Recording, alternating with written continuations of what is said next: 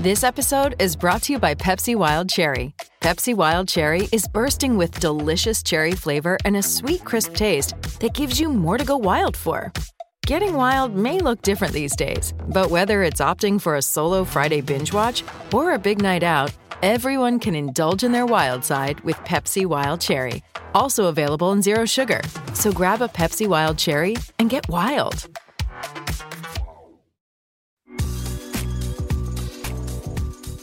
This is A's Cast Live, your comprehensive look at the Oakland Athletics. And the pitch is swung on, hit the right field, hit deep. Whitefield going back at the track, over his head, and over the wall. Do you believe that? And 29 other MLB clubs. Ramirez with a drive to deep right, away back, gone. Gohei hits a bomb out there by the Rocks. And boy, oh boy, this third inning is now showtime. It is a Judgian blast. All rise. Here comes the judge. Join us as we take you inside the baseball universe, from humidors to spin rates to game-changing moments. We have you covered.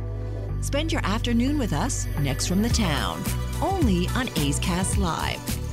Here's Chris Townsend. Well, good morning, everybody. That's right. It is A's Cast Live, a jam-packed show for you as we're getting ready for A's baseball as the Oakland Athletics will continue that hated rivalry today in spring training with the Texas Rangers. It's hard if you can't get up for this one. I'm still mad at Johnny Oates and Mike Hardgrove. We're going to actually play Know Your Rangers today.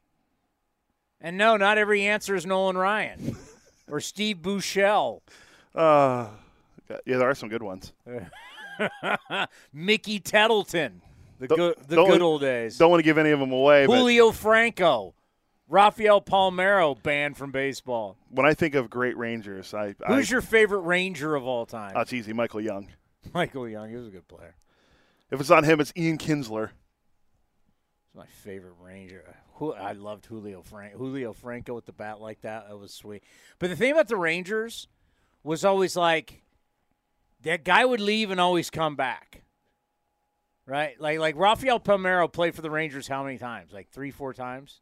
Let's just take a look. Like Will Clark came in and then he came back at least twice. Multiple times he played for the Rangers. Palmeiro 1, 2. Yeah, he spent 10 years of his career with them. He did it from 89 to 93, left to play in Baltimore, and then came back from 99 to 03. I'll give you a quick you know who Steve Buechele is? Yeah, his son played quarterback at Texas. Okay. So Steve Buechele was a longtime third baseman for the Texas Rangers. Where did he go to school? Son went to Texas, so I'm assuming not Texas. No. Why would I bring up Steve Buechele just out of nowhere? It's not like I'm going to say like he went to Liberty or he's a Golden Gopher at Minnesota. Bring up Buechele wearing the Bay Area. Was it a Bay Area school? You're quick this morning. You are really, really Cal. good. He's a Stanford guy. Oh. The great Steve Buechele. Moses Messina, our buddy from MLB Network, is going to be here at 10:15. We're going to do Johnny D early today, 10:30. We got the cow. Well, Eno Saris is on the East Coast, so we have to accommodate the celebrities. Yes. Well, our guests at 11:30 are celebrities. So not that Johnny's not. No, Johnny's not a celebrity. Johnny's flexible. Johnny's hard-working blue-collar broadcaster. Not like you bougie. I don't know what we'd call you, streaming bougie people. If Johnny gets all 5 correct on Know Your Rangers, no chance. If he gets all 5 right, I'll never bump him again. Then that time slot's his forever at 11:30. We're playing today. Know Your Rangers. How well do you know your Rangers? Oh, sorry. It'll be starting Monday. It'll be 12:30 because Arizona catches up to us. So our times. Do will we be the same. flip over on Sunday? Yeah, 2 a.m. Yeah, so Sunday morning, 2 a.m. We spring ahead. Arizona. We catch up to Arizona. So starting Monday, we're back on at 11 to 1. God, I can sleep in. I cannot wait. The Cowboy is going to be on. Jeff Brantley. Jeff Brantley, who is one of the great all-time baseball players turned broadcasters in the history of our sport. Fair to say? Yes, 96 roll age reliever, NL reliever of the year. Dude, this guy's career was legit. I mean, when I was a kid, he was at Mississippi State, up, right? Yeah, he led the league in saves in 1996 with 44. He had 172 career saves. He started 18 games. He was 43, 46, 172 saves. He was an all-star with the San Francisco Giants. He had some good years with the Giants. He's on their Wall of Fame. He's on the Wall of Fame, for God's sake. He's up there with the greats like Joe Panic, Hunter Pence. Marvin Bernard. I always hammer Marvin Bernard. You know why I hammer Marvin Bernard? Because I had to deal with Marvin Bernard back in the day, so this is my revenge. Did you know that Jeff Brantley ended his career with the Texas Rangers? I did not. Wow, I didn't look at his baseball reference page this morning. I did not know that. So the Cowboy, that'll be interesting to talk to about that because Ralph Kiner. Legend. When you talk about, like, guys that were legit players, and no, I mean, I'm not going to – this is not taking shots. I have nothing but the utmost respect for – and I'm not talking – I'm talking play-by-play guys, right? Like, legit players that became play-by-play guys. There's not a lot. Like Dwayne Kuiper. No, I mean, I love Dwayne, the Kuiper family, but Dwayne Kuiper wasn't an all-star. Yeah, I'm trying to think. Our buddy Sparksy wasn't an all-star. Hawk Harrelson. Hawk Harrelson was a terrific player. I'm trying to think what other guys. There's not a lot. We're talking that went on to not do color. There's plenty of that. They're Hall of Famers. But we're talking guys who do the actual play-by-play, call the balls and strikes as a former legit player. A guy that made scratch back in the day. Brantley made some good scratch for his time. I'm just looking around the league now to think of guys and there's not many. No. Yeah, they say here Brantley made $18 million.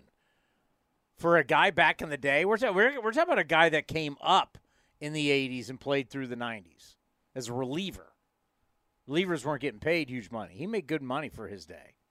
So the Cowboy, that's a good get by you. I always love having him on because, as you said, he played on one of the greatest college baseball teams of all time where you had Bobby Thigpen, who once set the record for most saves in a season, Rafael Palmeiro, who we mentioned, and forever Giant Will Clark. The amount of talent? Just love when people throw out the forever Giant thing. Carlos Correa is a forever Giant. Huh? Right? Carlos Correa, forever Giant. In my mind, he will be. He gets a video tribute when the Mets come. Or, no, not when the Mets come, when the Twins come. Is he going to get a video tribute? Oh, God. They should do that just to joke with him. Yeah. And the Mets should do it, too. Yeah, they should. That would be pretty funny.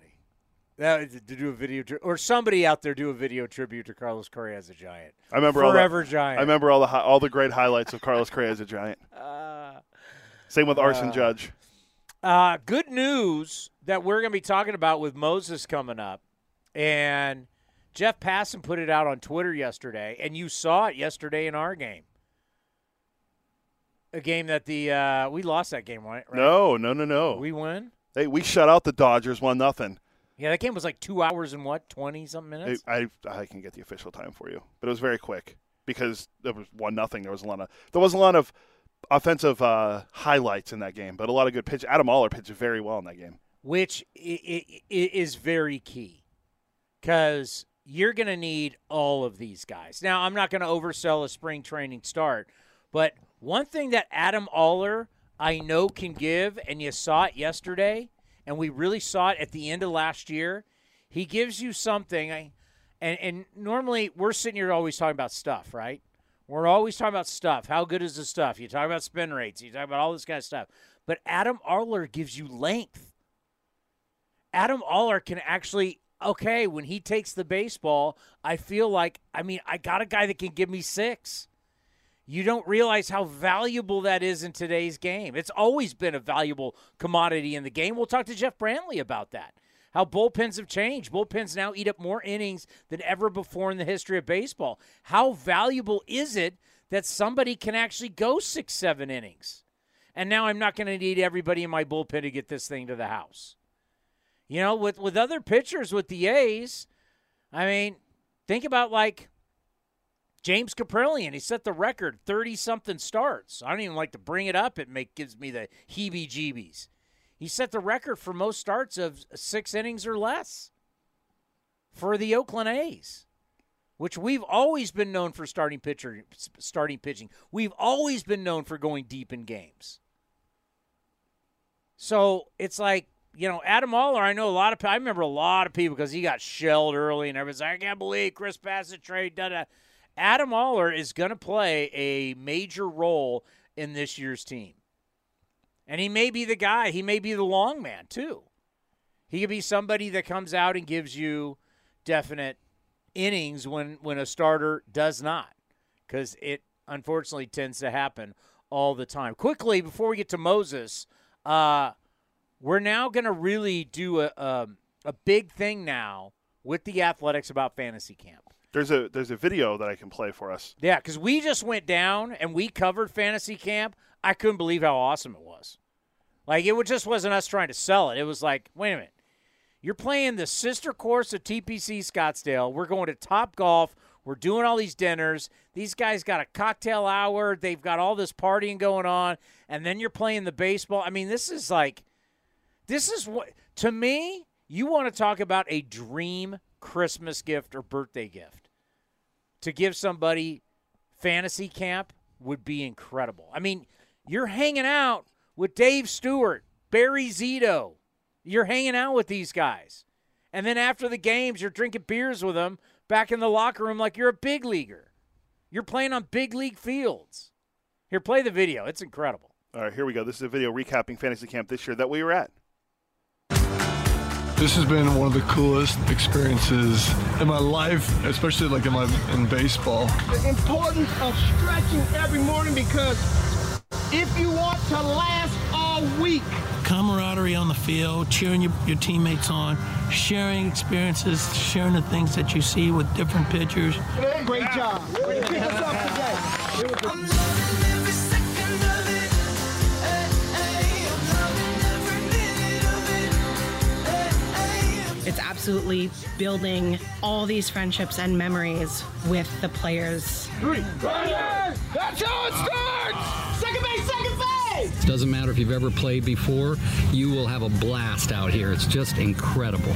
Having the treatment of a big leaguer is something that not a lot of people get to experience, and that is first and foremost the opportunity provided here. So you can register today. Camp next year, January 10th through the 16th, 2024 in Mesa. Athletics.com/fantasycamp. We had a great time. Yeah. We got to see a real life hero in action. The great Brody blow out Brazil, blows out his hammy. The guy's a battler. He comes back, gonna get an Emmy or gonna get an ESPY this year for comeback player of the year. When you're sitting around and you're talking with World Series champions, you're with Terry Steinbach, you're with one of the great big game pitchers of all time, Dave Stewart. You know, Barry Zito. Can we name the headliner? Ron Washington is going to be at fantasy camp. I'm telling you, I hear about other people's fantasy camps and the people that they have go there. I go, you come to our fantasy camp, you're dealing with the guys who've been to All-Star games, who've won World Series.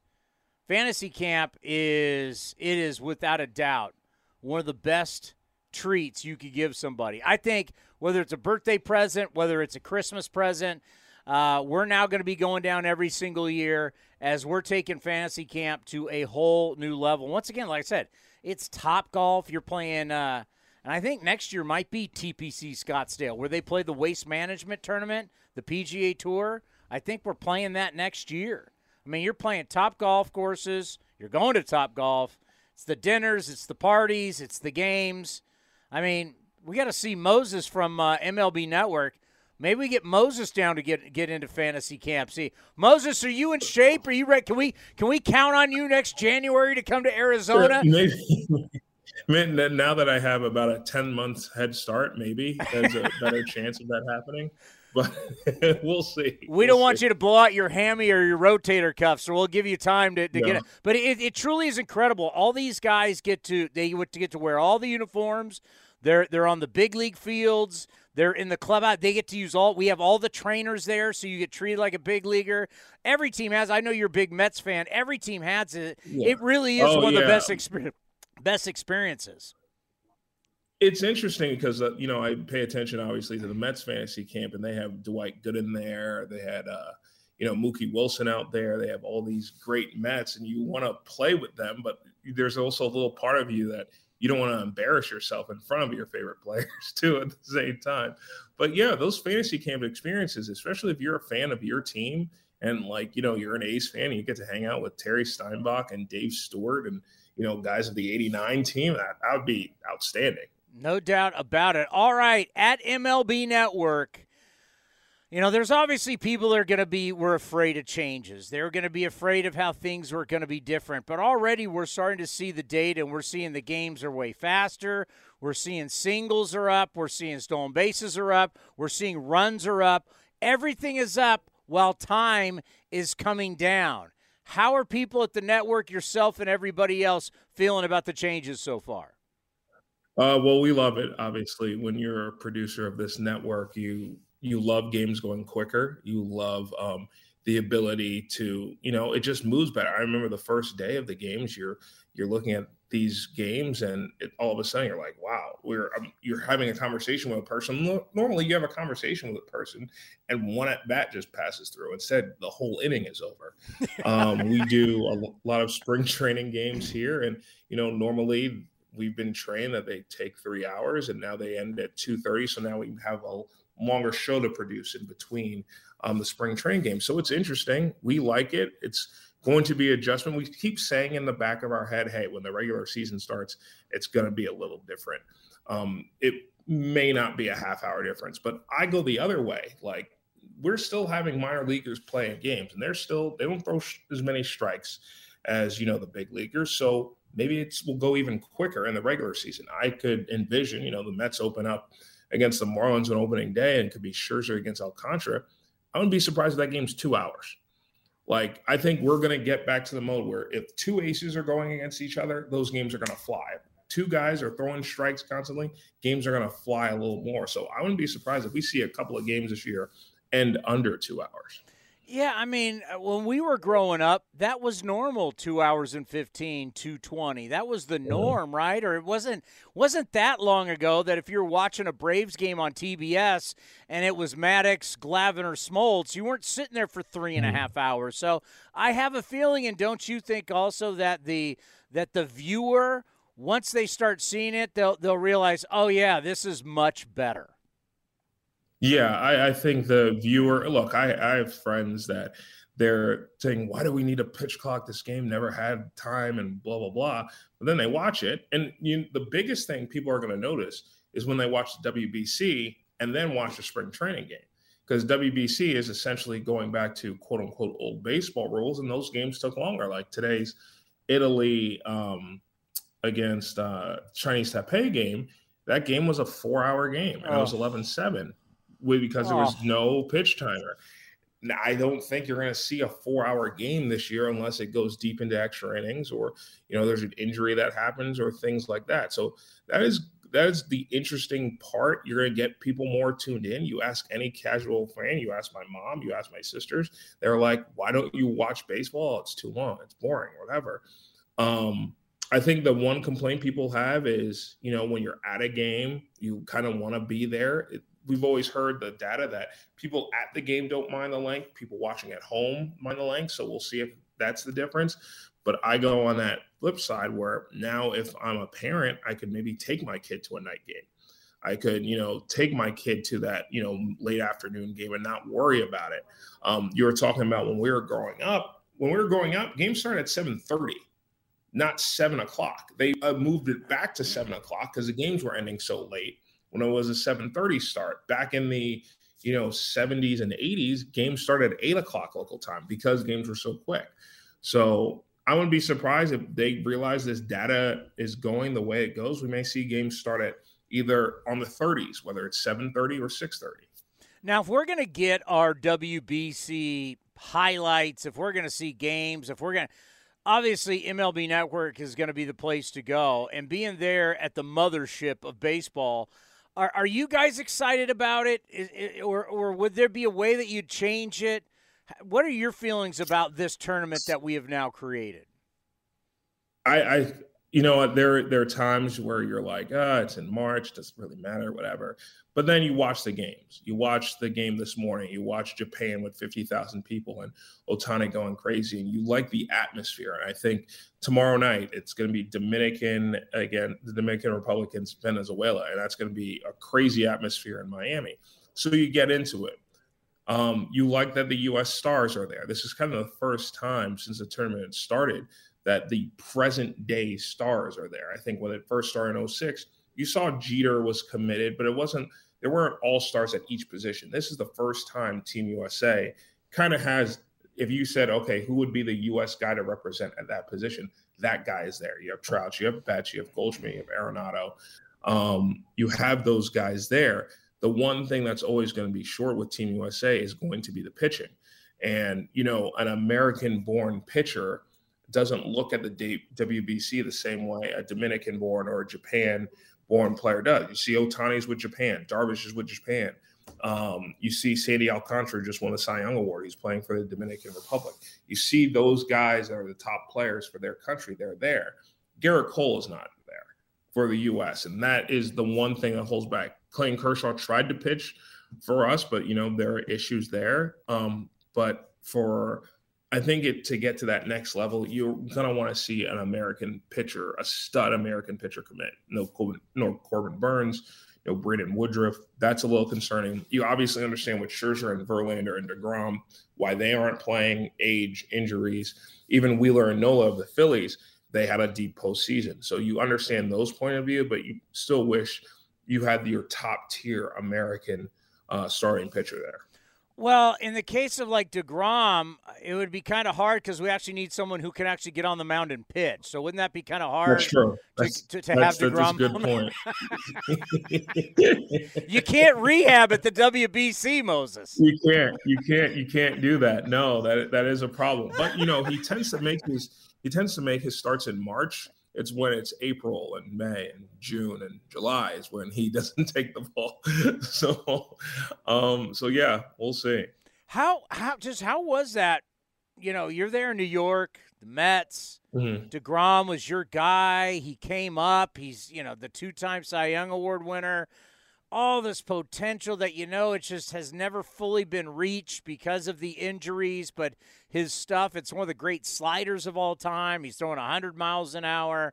And then you've babied him for him now to go to the Texas Rangers. How was that received by Mets fans?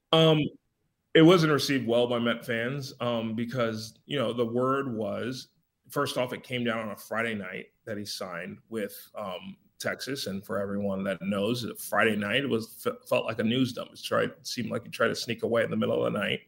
He didn't go back to the Mets with the telling him like, "Hey, this was similar to the Judge story we read this week in The Athletic." How the Yankees kind of made sure they were in clear contact, and when Judge got that offer from the Padres, he still kind of went back to the Yankees and said, "Hey, what's the deal here?"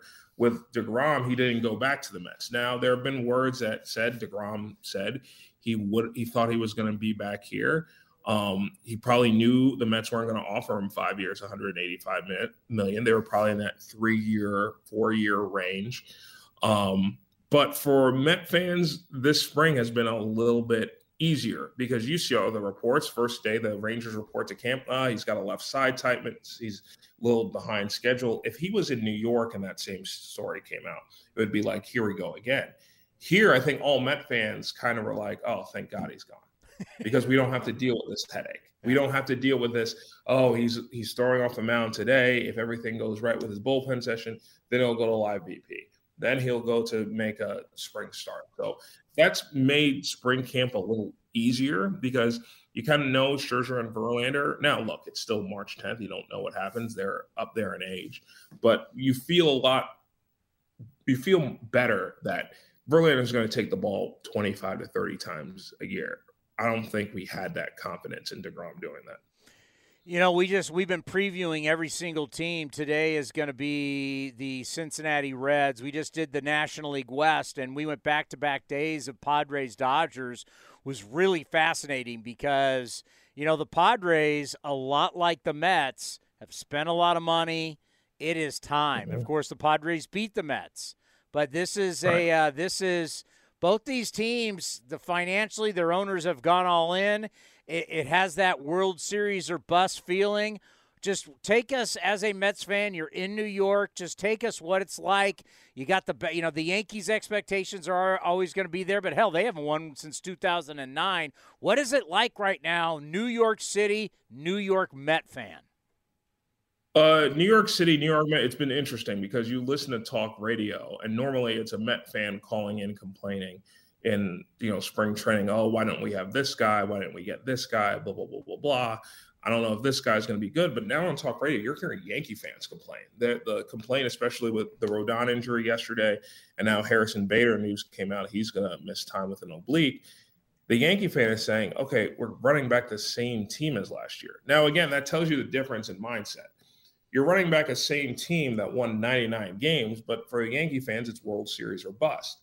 So they are unsettled by that they're running back the same team. They don't feel like they're better than the Astros. So it's almost like, what's the point for the regular season? For the Met fan, we're almost at that level because we had a 10-game lead on June 1st, and then you lost the division to the Braves. So it's like, will there be any point in the year a Met fan will feel settled with like, oh, we got this. This is okay. No. So now we're almost in that same mindset of like, okay, our season really doesn't start till October.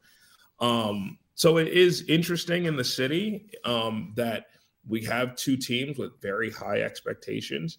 It's interesting as a Met fan that you're kind of coming into this season as you're a favorite. You're considered one of the top teams in the league.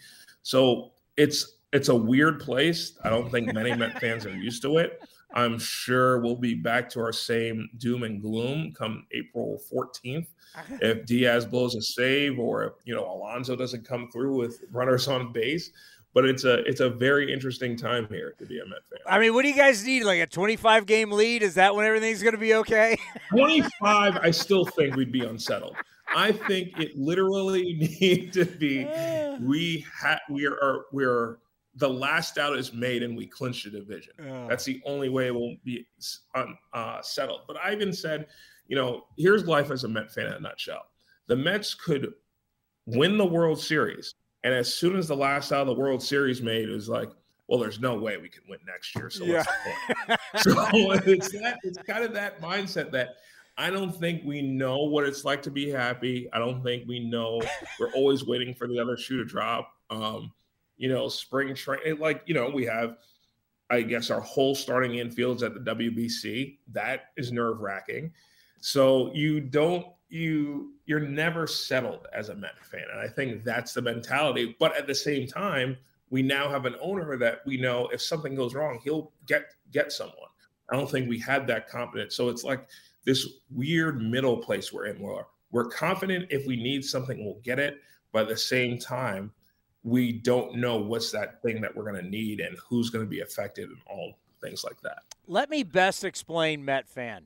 Met fan, you guys could win the World Series. As you said, the last out win the World Series. You then would complain about the parade route for the championship parade. Yeah. Why is the parade scheduled at 10 a.m.? Why is it on a Tuesday? Why can't it be on a Wednesday? Why are they starting downtown instead of uptown? Why do they have this guy first speak at the dais? It should have been this guy. Yeah. No, that is very accurate. All right. So right now you're on high heat. Where do you go once the season starts? So once the season starts, I'll be in the MLB Tonight mix and, bouncing around with our different analysts here. We have a lot of great analysts, especially the old staples like Harold and Dan Plesac and Al Leiter and Cliff Floyd and things like that. But, you're going to see a lot more Chris Young, a lot more Cameron Maben, a lot more Yonder Alonso on our show. And it's going to be, I think we're entering a point as a network, this will be our 15th season, where, we're now incorporating all the things that we probably didn't do in the early years that we're doing now. More social media, more guests from the players. I think in the early years, players were more reticent to coming on our network, and I think they know how much the reach of our network is. So they'll be on a lot, especially the relationships with our analysts they'll have. So it'll be a fun year on MLB Tonight. We get started on opening day right at 12 noon, and then following us will be our MLB Network showcase with the Giants and Yankees. And then we come back on for more MLB Tonight. So, we're going to be on a lot. We're going to have a lot of live games this year, so it should be a lot of fun. My wife has been trying to do that in the off season. Can we just watch something else? She's been giving me that. Can we just watch? Do we have to watch? Can we just? I went, no. Ever since I got out, of my talk radio show, and I'm not working for the Raiders anymore, it's baseball 24/7 year round. So, we'll be watching. I think your guys' stuff is second to none. Thank you for everything you do for us here on A's Cast Live. We truly appreciate it. And be well, and let's talk again soon. All right, definitely. I'll talk to you soon. Take care, Moses. That guy right there is the one of the big dogs of all programming for MLB Network, and does a great job for us here. We met him through Amelia Schimmel, the voice of the Coliseum, but Moses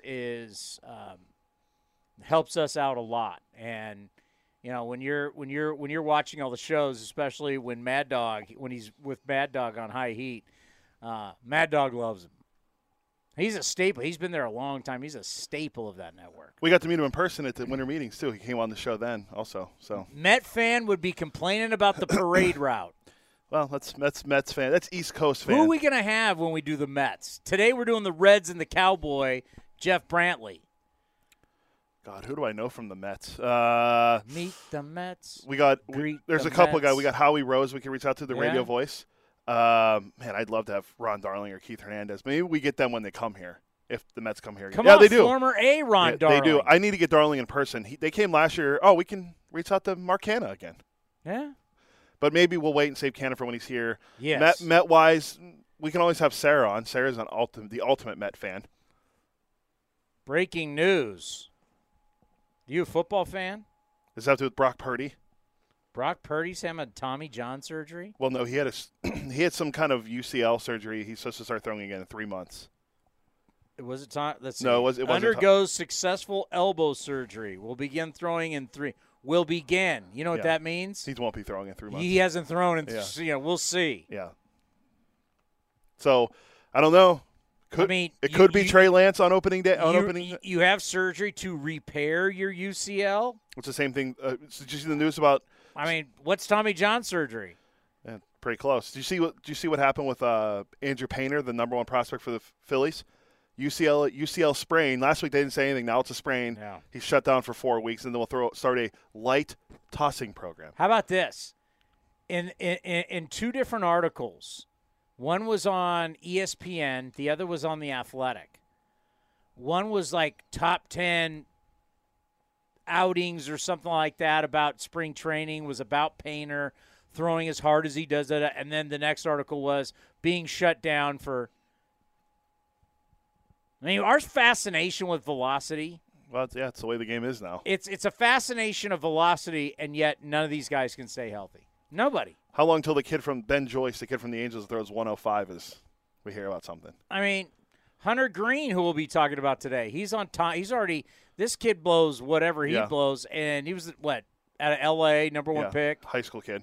He's had Tommy John already. Everybody. Reds opening day starter, Hunter Green, announced today. Walker Buehler. Twice. We talked yesterday. Yeah, he's got 2. it really is – This elbow, this UCL, and how hard guys throw, it's an epidemic. It's unbelievable. Hey, it's Kaylee Cuoco for Priceline. Ready to go to your happy place for a happy price? Well, why didn't you say so? Just download the Priceline app right now and save up to 60% on hotels. So whether it's Cousin Kevin's Kazoo Concert in Kansas City, go Kevin, or Becky's Bachelorette Bash in Bermuda, you never have to miss a trip ever again. So download the Priceline app today. Your savings are waiting.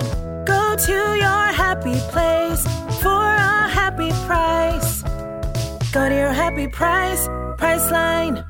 Should we get ready to stump Johnny? With Is it Know Your Ranger time with Johnny Dasco? Oh, no.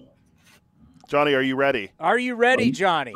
Ranger, we'll see. I'm questionable, so we'll see what happens. So today's action, by the way, congratulations on yesterday's game. I was, following it. I mean, that was in and out, and it was boom, boom, spring training. See you later. 225, Tony. 225. All about the time of game. Absolutely. About yesterday's game, we talked about Adam Aller. We talked about how he changed his process. Stephen Vogt helped him a lot with that. He's maturing in front of our eyes. And I know some people have a bad taste in their mouth because he got roughed up a lot last year, especially at the end of the year. But it's like, slow down. He threw the ball better in the second half. But I'm going to say this about Adam Aller. He is one guy that I know going into this season that's going to get an opportunity, and I know he can give you innings. You want to talk about the value in, oh, my God, we're going to use a six-man rotation, and no one can go more than 5 innings. The one thing Adam Aller – good to see him throw the ball well yesterday. The good thing about him is we know this guy can suck it up and give you some innings, and that's valuable for the A's. Well, I turned to Ken between innings. I said, is it me or is his stuff really crisp? And he goes, yeah, he looks good. All his pitches look good. He just was sharp. He's a bulldog out there. He looked so good. That was the best start I've seen from a starter for the A's in spring, to me. Just the 4 innings he went, he looked really good. And I think he's pitching with a lot of confidence right now. I know it's spring. I know it's March 10th right now, but we always talk about that. But yeah, I agree, Tony. He looked really, really good yesterday to me. Well, if you've got a 5 to 10-year contract, yeah, it's March 10th. It's no big deal. When you're living pitch by pitch, at bat, it doesn't matter what the date is. This is do or die for you. Exactly, and that's the beauty of this spring for the A's. You got some guys competing for some spots. You got guys competing for bullpen spots. You guys in the outfield competing for spots. So, and starting pitchers competing for spots. So this is a pretty exciting spring as far as that's concerned. I like competition in the spring. I don't like when there are 24 guys or 24 positions already locked in. I don't like that. So this is pretty cool. I mean, obviously there are guys that are locked in with the A's, and I just think it's pretty cool that there'll be some competition. All righty, spring training 2022 versus 2023. You ready? What do you got? Time of game, way shorter, 301 to 236. Wow. Runs per game are up. Steal attempts are up. Batting average, ball put in play on ground balls, way up. Strikeouts, down.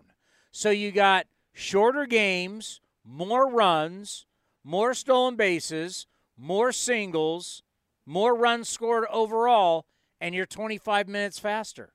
Yeah, more exactly. What nothing to see here, right? I mean, that's creating the game for trying to get the casual fan in there, more action, right? So I agree. I mean, you look at all those numbers; those are positive numbers for Major League Baseball. And to watch it, it's a more exciting brand. It's quicker, crisper, more going on. And I think look for the diehard fan.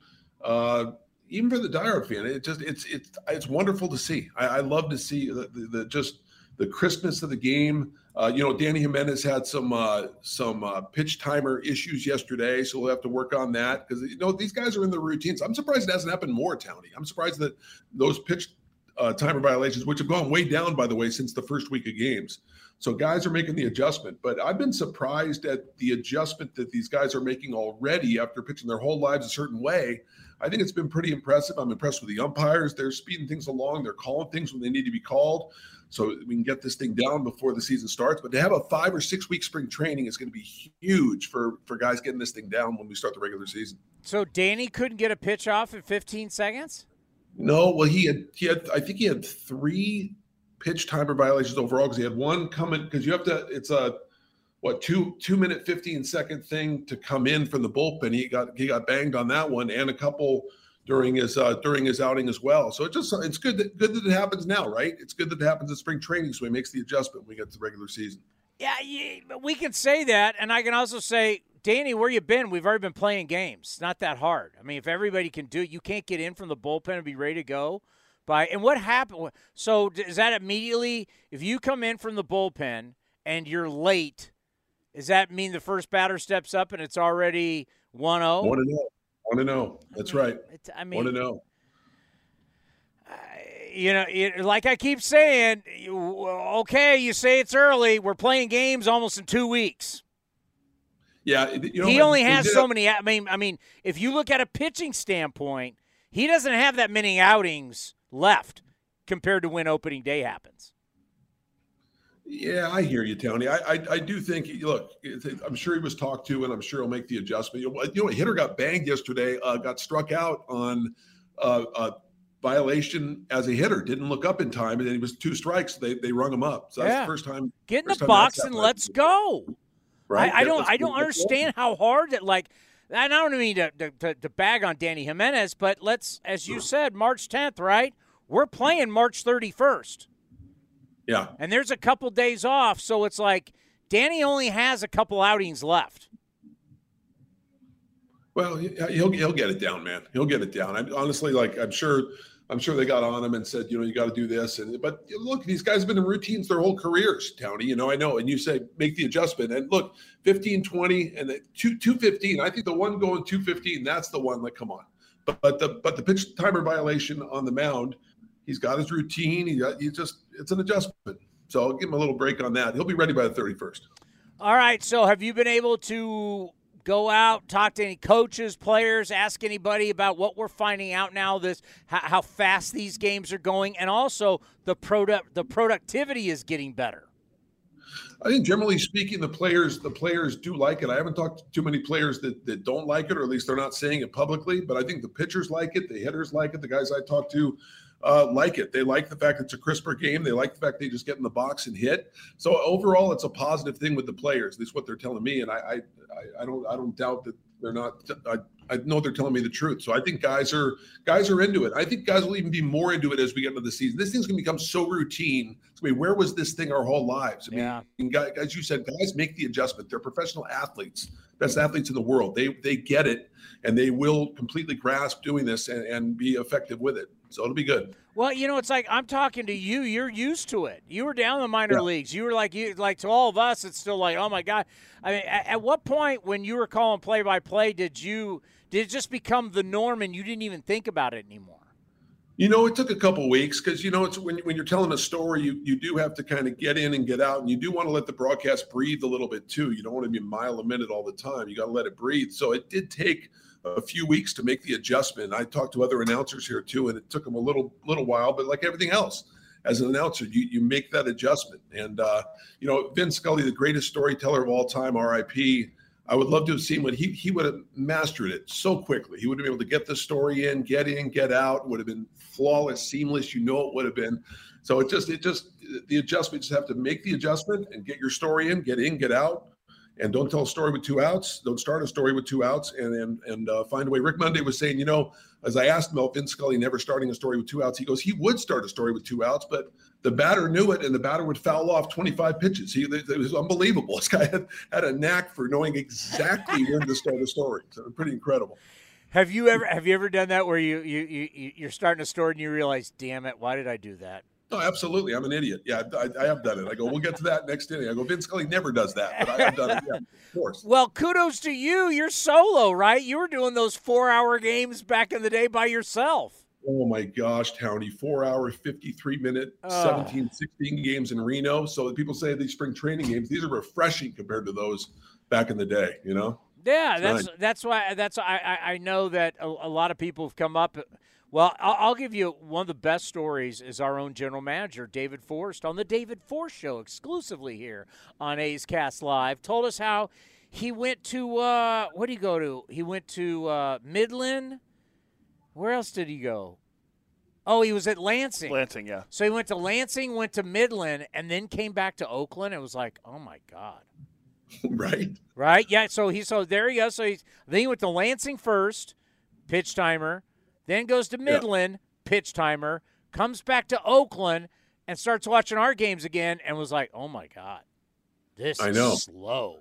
What a difference, man. And look, to have the combination of kind of a pitcher-friendly ballpark in Oakland with the pitch timer, I don't want to jinx, but you could have some really nice TOGs. Nice time of games in Oakland this year with and some of these other pitcher-friendly ballparks. It could move right along, which is great. Hey, we're walking a lot and stealing bases. I wish we'd hit more. I wish we'd hit more. But as they say, get on. However you get on base, you get on base. But a lot of walks, a lot of stolen bases. That I would say that's some good news. It is leading the Cactus League, leading all of MLB right now in spring training in walks, second in on-base percentage going in yesterday, about 390 on-base percentage. So that's a great sign to start. And, some of these new guys that they brought on, the Brent Rookers of the world, these guys, they take their walks. They have, J.J. Bleday is known to have great plate discipline. So, look, any way you get on base, the OBP is going to help the A's. So it's a great sign. All right, it's our daily dose. By the way, who do we play on Monday? Oh, let me I think Monday is Colorado or the White Sox. I think Colorado. Oh, it'll be Know Your Rockies on Monday. I'm going to study all weekend, Townie. The rock pile, baby. Know Your Rocktober. Okay, Johnny. Wait. Johnny, it's time for Know Your Rangers. Are you ready? Okay, here we go. I'm going to start you off with a softball. Okay. What city in Texas do the Texas Rangers play in? Arlington. There you go. All right, now here's the hard-hitting Oh, question. now it's really Know Your Rangers. All right, here you go. Johnny, who was the first manager in Texas Rangers history? Billy Martin. No, wait. I want you to think of greatness. Greatness. When I walk down the street, I want everybody to say I'm the greatest hitter of all time. Oh, was it Ted Williams? Ted Williams, that's Ted correct. Williams. No, that's great. Trivia question. Isn't that a great question? That is a great question. I had no idea. Like on that. you wouldn't Wow. think you're like. I remember when Cody asked me this stuff, and I think I said Ted because he hinted at me, but you wouldn't think that Ted Williams was the. He's Ted Williams, right? Ted Williams was the first manager of the Rangers. Yeah, he was a Washington Senators manager, and then he carried over when they went to Texas. He was only there 1 year. Really tough to play for, guys, because they said he do what I do, and they're like, you're Ted Williams. Like, what do you mean do what I do? Just hit 340 with 40 bombs. The one guy he did help, though, I read because I started reading his book, The Science of Hitting. He helped Mike Epstein, 1972 World Series champion with the A's. He was the guy that Ted Williams helped. He was mentioned in the book. Well, also Ted either liked you or he didn't. He liked Epstein. There was no in between, right? Like he was either a fan of you or you were no bueno to him. So it's interesting. All right, Johnny, next question. Who was the last Ranger to win the Rookie of the Year award? Now, I'll give you a hint. They've only had two guys that do it, and the last one was in 2010. This is tough. Man, this is tough. 2010 Rookie of the Year for the Texas Rangers. I'll make it easy. Relief pitcher. Yeah, relief. Throws hard. Threw hard. Oh, man, I give. What do you got? Neftali Feliz. Nice. I know that's. Okay. I know that's. All right. It's not easy. Yeah. Know Your Rangers is not easy. This one is. This one could be easy. Who is the Rangers' all-time leader in home runs? This is easy. Juan Gonzalez. There you go. There Back you on go. track. There All you right. go. Who was the winningest manager in Rangers history? Come on now. Johnny Oates. Oh, No. good guess. Not Bobby Valentine.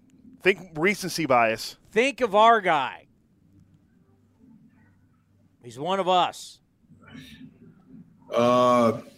We love him to death. Infield. Master of the infield. Here, I'll play a sign clue for you and see if He you know took it. them to the World Series. Here you go. Hold on. Scott? That's right. It's not that hard, Scott. Tell him, Wash. It's incredibly hard. Oh, Ron Washington. Love that. Ron Washington. Love that. Ron Washington, 664 wins. Ron is the all-time leader in wins as the manager of the Rangers. Nice Moneyball cut, too, by the way. I like that scene. It's a great scene. All right, last one. This one could be easy. We'll see. All right, I did not get this, and Cody made it seem like this was the easiest question in the world. All right, well, preface it by saying think Rangers and power hitter. Who hit the first home run at Globe Life Field, the new park, not the old one, the one that just opened in 2020? Oh, man. Dodger legend as well. Corey Seager did. That'd be the great Joey Gallo. Dodger legend Joey Gallo. Okay. So there you go. Corey Seager wasn't there in 2020. What am I thinking? No, Corey he was Seager there the out in following year. Who everyone now thinks Seager could be an dark horse MVP candidate because of the shift. But that's I'd see he acted. Right. You know why? It's because Cody is a Joey Gallo fanboy, so he thinks that easy. Like I'm trying to think. At first I was like 2020. Isn't that what Seager and Simeon signed? I'm like, he was like it's easy. I'm like, that Marcus Simeon was a Blue Jay that year, right? No, right? No, 2020, or was he still with us? He was with us in 2020. Yeah, so 2021 Blue Jay, 2022. 2020 is when we beat the White Sox. Yeah, 2021 Blue Jay, 22 what the Rangers. Yeah, Seager and him were there last year. So yeah, that's your edition Monday. Know Your Rocktober coming to you on Monday. Very poor effort on my part on that. Hey, can I give you one bonus to make up for it all if you get this? Yeah. You will be I will, we represent everybody in our division for all our friends, Johnny. Johnny, can you see this, our Nolan Ryan bobblehead? Love it. Okay. I'm going to give you a question to make up for it all. You ready? Mm-hmm. And this will put wind into your sails heading into the weekend. Okay. I have struck out more batters than anybody in the history of the Texas Rangers organization, and I'm not Nolan Ryan. Who am I? Wow, and you're not Nolan Ryan. No. And you don't throw hard, and you smoke cigarettes. Who is Jamie Moyer? No. Who was it? Charlie Huff. Oh, knuckleballer. Oh, my gosh. Charlie Huff. Look at the top 5, though, in strikeouts. Charlie Huff, Bobby Witt Sr., Kenny the Gambler Rogers, Yu Darvish, and then there's Nolan Ryan. Yeah. Fergie Jenkins is on the list. Kevin Brown. Colby Lewis. Jose Guzman. Colby Lewis. He had a couple good years there. Yep. Don't you dare forget Forever Giant Derek Holland. Derek Holland. But it wasn't our guy Nolan. Wow. But Nolan still is the leader for, the Astros and the Angels? Yeah, that sounds about right. All righty, my friend. You have are you at the Hall of Famer again today? Yes, I am. Yep. Kenny and I will be on today. So A's won a couple in a row. Can't count the Columbia game, and A's won a couple in a row now, 4-7-2. So Paul Blackburn on the hill today against Dane Dunning for the starters. And the nice thing is when they have the game notes, there are only 4 scheduled pitchers. You're getting to the point now where guys are getting stretched out, so it's not like 7 or 8 pitchers. So here we go. It's getting fun. Well, my friend, just to let you know that earlier today, one of the WBC games went over 4 hours. Did it really? Yeah, 4 hours. No pitch clock. What game was it? Italy and Chinese Taipei. 4 okay. hours. 4 hours. Wow. Like, what are you doing for 4 hours in a baseball game? Like, now that we look back on it, it's like what do you do? Like, what is happening for 4 hours? It's 20, the games never change, right? It's 27 outs. Both teams get 27 outs, right? Unless you play extra innings. This was an extra innings, right? I don't think so. I don't think it was. Yeah. You got 27 outs. Like, what are we doing for 4.5 hours to get 27 outs? Amazing. It's crazy, right? Like, you look back on it, like, as you said, doing games in Reno, like, you look back on it, like, what were we doing for 4 hours and 30 minutes for a 9-inning game? I know. It's absurd. It's crazy. We had like a couple of 5-hour jobs in those extra inning games in the Coast League too. I think 5-11 or something. Oh. Well, that's why you made the big bucks. Right. Exactly. Yeah. All right. Hey, you have a wonderful weekend, and we will talk to you on Monday for Know Your Rockies. All right. Thanks, Townie. Good to see you guys. Take care, buddy. Johnny D. Johnny on the spot. 4 hours. 4. And there was there was Chinese Taipei won 11-7. So 18 runs scored. Hours. It's a lot of it's a long time. It's a lot. I mean, now it's amazing now we look at it, we're now realizing, wow, that is a really lot. When you got spring training games going 2:30, and now you add all that time to the same amount of outs. You can have the same amount of outs and the same amount of runs, and you see the difference. And you also got to factor into spring training games. There's always guys being subbed in and subbed out too. So, multiple pitchers are pitching. Hell, the other day against the Diamondbacks, Zach Gallen came in 2 different times. He started, came out, then he came back in, went out, then he came back in. And the game was still faster than the WBC games. Oh man, I mean it's in a good place, and I don't know how anybody's going to argue against it. I really don't. I don't know how anybody's going to look back. We'll be midsummer, and hopefully we won't talk about it anymore. But just the numbers already, as we saw in football, right, and as we've seen in basketball, the data shows. What do you want to do as an offense in football now? You want to run as many plays as you can, as fast as you can. And that was the Chip Kelly influence on Bill Belichick. Whatever school Chip Kelly was at in the Northeast. That would be the University of what was it? Was it small school? Was it Maine? It's either Maine or New Hampshire. Let's see. But Bill Belichick, obviously being a brilliant football mind, went, hey, this guy's onto something. How many plays can we run? Because we understand that as human beings. New Hampshire, he was the OC. Were you just like applauding yourself? It's a great guess. I knew you said small school and it was an Eastern school. Do you see what I'm working with? See, that's when you know Cody is that is the Cody of I know everything. Well, I said I'm right. Well, I said Maine first, so I was kind of it took me my second guess, but. Now, if you would ask me, I can't wait till you have kids. It's going to change you. What do you mean? I'm going to ask them these same questions and It's heckle gonna if they get them wrong. But we have found out that human beings perform better at a better pace, right? The Golden State Warriors want to do what? Play fast at home and lose on the road. Showtime Lakers, baby. Well, shots fired at Steve Kerr. And it's not Draymond's fault. 7-26 on the road. But what do they want to do? Showtime light. We want to move. We want that pace. We want to be fast. We want to get a ton of shots off. We want to be moving the basketball. And you think it's about time, but it's really not. Like, yes, the game is timed in the NFL and in basketball, but they realize, hey, we could slow it up. You could run the football and control the clock. You could do that, no question. But they realize we can score more points. We can be more efficient by going faster, snapping the ball faster, getting the plays in faster. And what is this showing? You sent this to me last night. What is this showing, Cody? They're showing that the game's being faster, the players are being more efficient. Yes. And you see the time of game dropped off by, 25 minutes now? It was 2:36 now. It was 3:01 last year.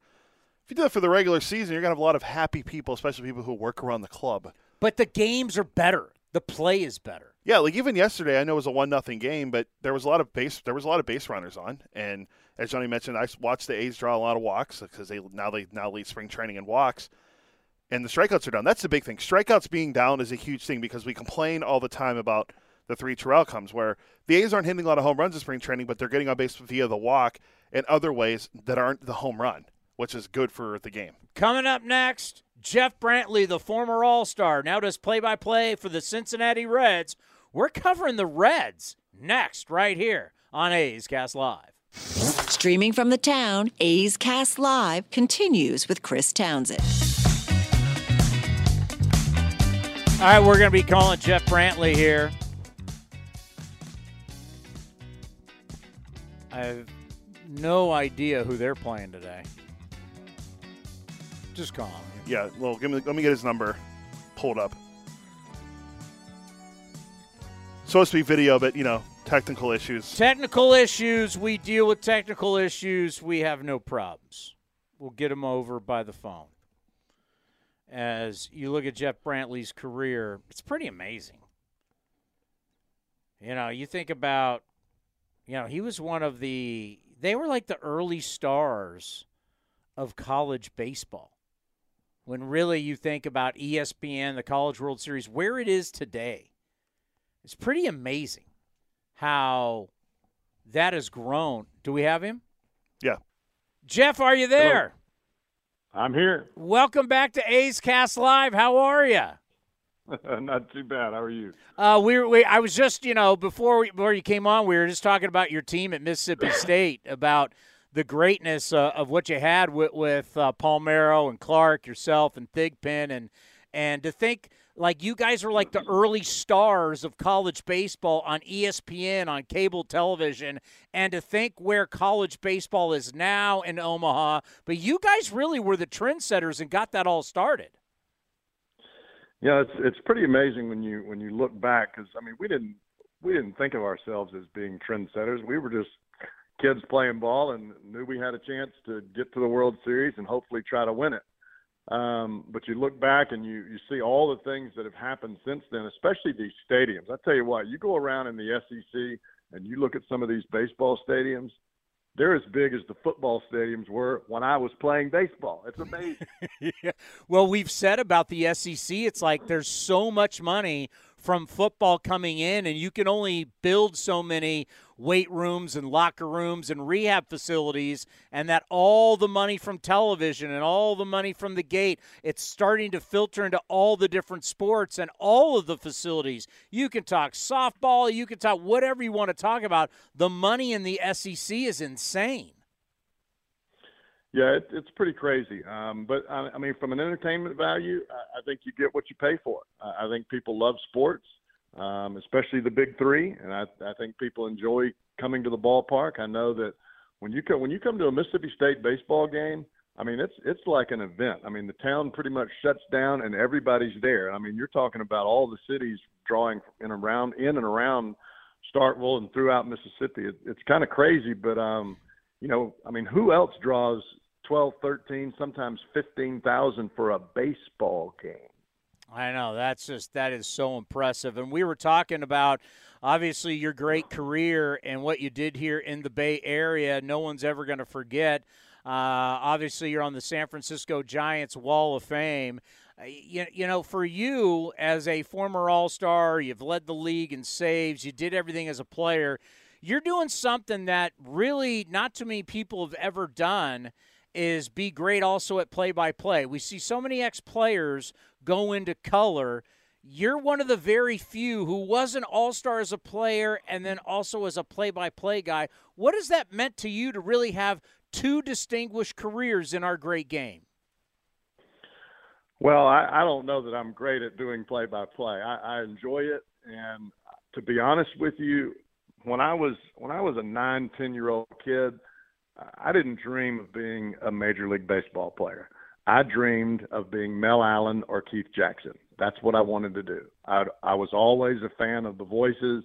I can remember sitting in my car with my dad listening to Marty Brennaman and Joe Nuxall because I was a Reds fan growing up. And, I mean, I lived in Hoover, Alabama. I was nowhere near Cincinnati. I just liked the Big Red Machine. Yeah. I could just see you now like Keith Jackson. You could have been doing the Rose Bowl. The granddaddy of them all. My, oh, my. It's the Rose Bowl in Pasadena. Keith Jackson was one of the greats. When we look at this Cincinnati Reds team, I think it's very similar to what we have going on in Oakland right now. It's about looking at young players. It's about looking at the future. How's spring going for the Reds? I think it's going really good. I think it's surprising at this point simply because I didn't know that we would have guys move this quickly or be this good this quickly. It's really the first visual impression that we've gotten from some of the trades that we saw last year, especially those of us that are only with the big league club. You know, I look at our top prospect, Ellie De La Cruz, who has always been in our system, and I look at where he was last year compared to where he is now, not just from a performance perspective, but from a body perspective. I've got a 15-year-old. I understand how they grow and mature and get bigger. Kids are doing that. And Matt McClain, a kid that we drafted a couple of years ago, looks outstanding this spring. We got two players, Edwin Arroyo and Noelvi Marte from the Mariners in the Luis Castillo trade. And both of those kids, they hold their own. And, I mean, they are very, very young, and I don't know that they're particularly close to the big leagues at this point, but they've sure showed off this spring thus far. Well, then you got David Bell, who's just loving this Christian Encarnacio Strand kid, And obviously with Joey Votto going to not start the season with the club, could you see this Strand being at first base for the team? I think that you could. I think that that's probably a best case scenario, kind of dream about it. You know as well as I do. You come into spring training, guys that are dead fastball hitters. They like to swing early, don't walk much. They usually hit well in the early part of camp, and then they kind of dwindle as the pitchers sharpen up, and you start to see more major leaguers that are pitching there those last couple of weeks. But I will say this. For Christian Encarnacion Strand, if he continues to hit the last couple of weeks the way he has in the beginning of spring training, you'd be foolish not to take him. Why not ride a red-hot bat, even if it peters out at the end of April or takes you into May, because Votto's not going to be ready. Yeah, and Joey Votto, we just love Joey Votto. I mean, what a career he's had. His personality, the guy who he is. He's just a treasure there in Cincinnati. Are we looking at this as the last ride for sure for Joey Votto? I think it probably is. And even though nobody really talks about that, Joey doesn't talk about it, the Reds don't talk about it. It's one of those things that, you know, it's pretty much inevitable when you really look at this in a grand scheme. And I think deep down, Votto probably realizes that. I think that's one of the reasons that he is so much out in the community and so much out in the public eye right now with Reds folks, simply because he kind of senses it. Is it a guarantee that he won't be back next year? I don't know that it's a guarantee. A lot of it has to do with his health and how he plays and finishes the season this year. But I just don't see him being able to start on time, especially with the trauma from the surgery that he had. How important is it? You know, you saw a lot of it in your day, and we don't see a lot of it anymore. You know, guys that are with an organization for a long, long time, and they spend their careers in one spot. And I'm looking at his age now, 38 heading into 39. Just how important is it for like a place like Cincinnati to have that one player, to have your guy for all those years and all these kids who grow up to have that one player to root for? I think it's important. I think it's something that the game has really diminished because of how free agency has bounced players from one team to another based on salary expectations. But if you can get a guy like Votto that begins his career in a spot, draws the attention, especially of young fans, and then he takes that fan from age 10, 15 years old. I mean, Votto will have played 15, 16 years by the time he's done here in Cincinnati. So you're looking at a kid that started when he maybe was in high school, and now he's married and he's got a couple of kids of his own, and he's telling them about how good Joey Votto was when he was a rookie. Yeah, I do believe he'll get into the Baseball Hall of Fame. Will you agree with that? I do too. All right, let's look at the rotation, because obviously ever since Hunter Green was coming out of L.A., we knew he was special. He's going to be the opening day starter. There is talent. There is, when you start looking at the rotation to the relievers, talk about the talent on the staff. Well, I think that's the great expectation for the Reds as they move towards their rebuild and the future of this ball club. It has to revolve around pitching that you develop. This club is not going to go out and spend major dollars in free agency on pitching. Maybe one player here or there to put you over the top, but that's few and far between. Hunter Green, Nick Lodolo, and Graham Ashcraft. You can write those names down every fifth day as long as they're healthy. And the Cincinnati hopes are going to ride on those three guys. Is it a lot of pressure? Sure it is. But it's the nature of the game now. And these three were making a lot of starts last year. The Reds kind of handled them with kids' gloves. And I think they'll continue to kind of monitor those three guys because they're the three that have shown tremendous signs of success, but they haven't logged a whole lot of innings in their careers in professional ball. None of the three have.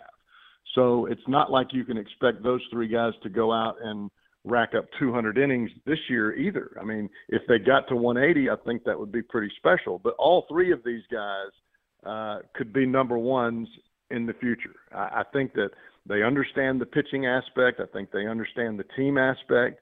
And probably as much as anything, they flat out work at it. So it makes you excited about the future of your staff. Now you've got to build a team around them. Well, you've had some time to call games with the pitch timer. What are your thoughts about where baseball is going with the clock? You know, I really like it. I think that as we have kind of evolved and become accustomed to guys stepping out of the batter's box or us pitchers walking around the mound and maybe talking to ourselves out there, I think we've stretched the game too far, and I think the interest has kind of waned from a public perspective. But you put that clock in, I'm telling you what, fans are going to be blown away by how quick the game is going to be. If you haven't seen a game live and in spring training, when you pull up for opening day, you're going to be amazed because the action never stops. Well, let's end on this. We have a change in schedule. Everybody is going to play everybody now. Far different from when you first got into the big leagues. How do you like the fact that you're going to see everybody now in a season?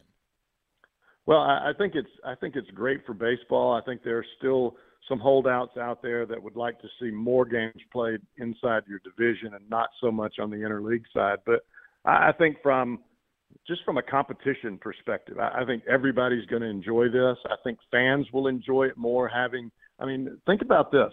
Cincinnati fans have never seen Mike Trout, maybe the greatest player in the game, and they've never seen him come to Cincinnati. So I think that's a cool thing that the Reds will be able to do that, not only with Mike Trout, but other great players and stars throughout the game, and I think that makes it fun.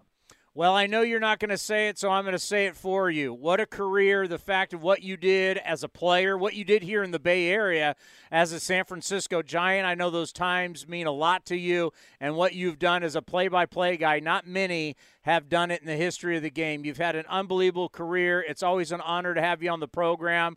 Continue to enjoy spring training, and can't wait to see you during the season. Thank you, Chris. Love talking to you, man.